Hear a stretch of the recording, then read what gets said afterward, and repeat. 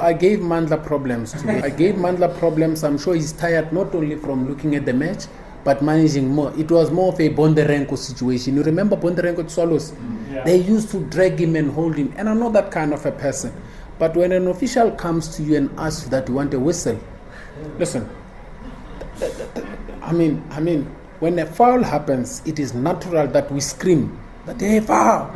But if he says we want a whistle, that's sheer arrogance.